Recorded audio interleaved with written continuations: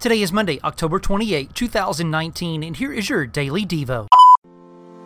It is easy to hail King Josiah as a great reformer. No doubt, he was certainly a gifted leader, but our real takeaway from this man was his repentance, his personal turning away from evil things and moving toward the light.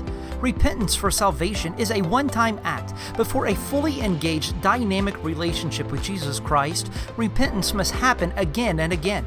In his repentance, Josiah attempted to restore the temple, but that temple still crumbled. We have a greater temple through the blood of Jesus Christ. Because God longs to dwell with His people, He came to us in His Son and through faith has sealed us in His Spirit. We are now God's temple, and nothing can separate us from His love. This gospel story of relentless love is what draws us back into repentance and faithful living again and again. Think about this. Why do we find it difficult sometimes to talk about repentance? What are some similarities between Josiah's desire to restore the temple and the New Testament's teaching that God's people are now the temple where the Holy Spirit resides?